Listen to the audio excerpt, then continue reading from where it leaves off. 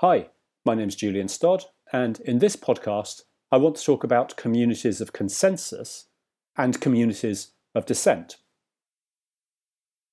Let's think about what makes a community cohesive. In fact, what makes it a community. A community is more than just a collection of people. A collection of people isn't even a gang, because a gang has social structure within it. It has rules and hierarchy and consequence. A community is perhaps something which has shared values and shared purpose. It's coherent in some way. It's more than just a collection of people. It's sometimes easy to think that to be coherent, we need to agree with other people within the community.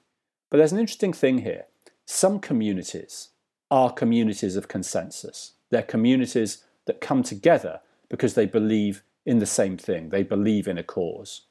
To be a member of that community, you need to conform to certain standards. You need to think in certain ways. You need to behave in certain ways. And as that community builds and grows coherent, trust is formed. People share their stories. But there are different types of communities as well. Some communities are made coherent purely because they strongly disagree with what a different community is doing. So they're not necessarily internally coherent. The people within that community don't necessarily have an alternative view. They don't have a consensus view internally, but they're all absolutely sure they disagree with an alternative point of view. So we see this sometimes in politics, where groups can come together and they can express dissent without ever having to agree on what they believe in return. In fact, that's possibly sitting at the heart of many political systems, that when you're in opposition, you simply have to be coherent in your disagreement with what's being done at the moment. But when you move into power, you have to move to some form of consensus power. You have to agree on what you're actually going to do.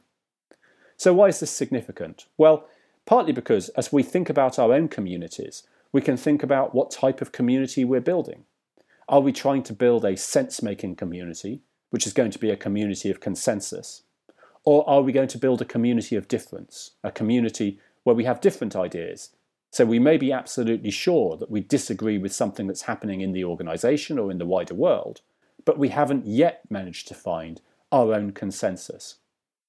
Understanding whether the community we're in is a community of consensus or a community of dissent can be very valuable when we think about how we start the community, but also very valuable when we think about the storytelling approaches that we might choose to use within that community. So, for example, I can find great value in engaging with people who I disagree with. Think about that. Who could you engage with in your organisation who you disagree with, not to make them believe the things you believe, not to build consensus, but rather to build together a story of your shared differences, a story that said, we talked about these areas, and these are the areas that we disagreed, and let me articulate how we disagreed. So perhaps by simply trying to chart our disagreement rather than our consensus, we can tell a new type of story. And if we start to understand these stories of difference at scale, we may actually be able to tease out those areas of consent which sit around that difference. So understanding the roots, the foundations of the coherence of a community can be valuable in letting us plan for how we establish, how we grow, and how we use stories within these different communities.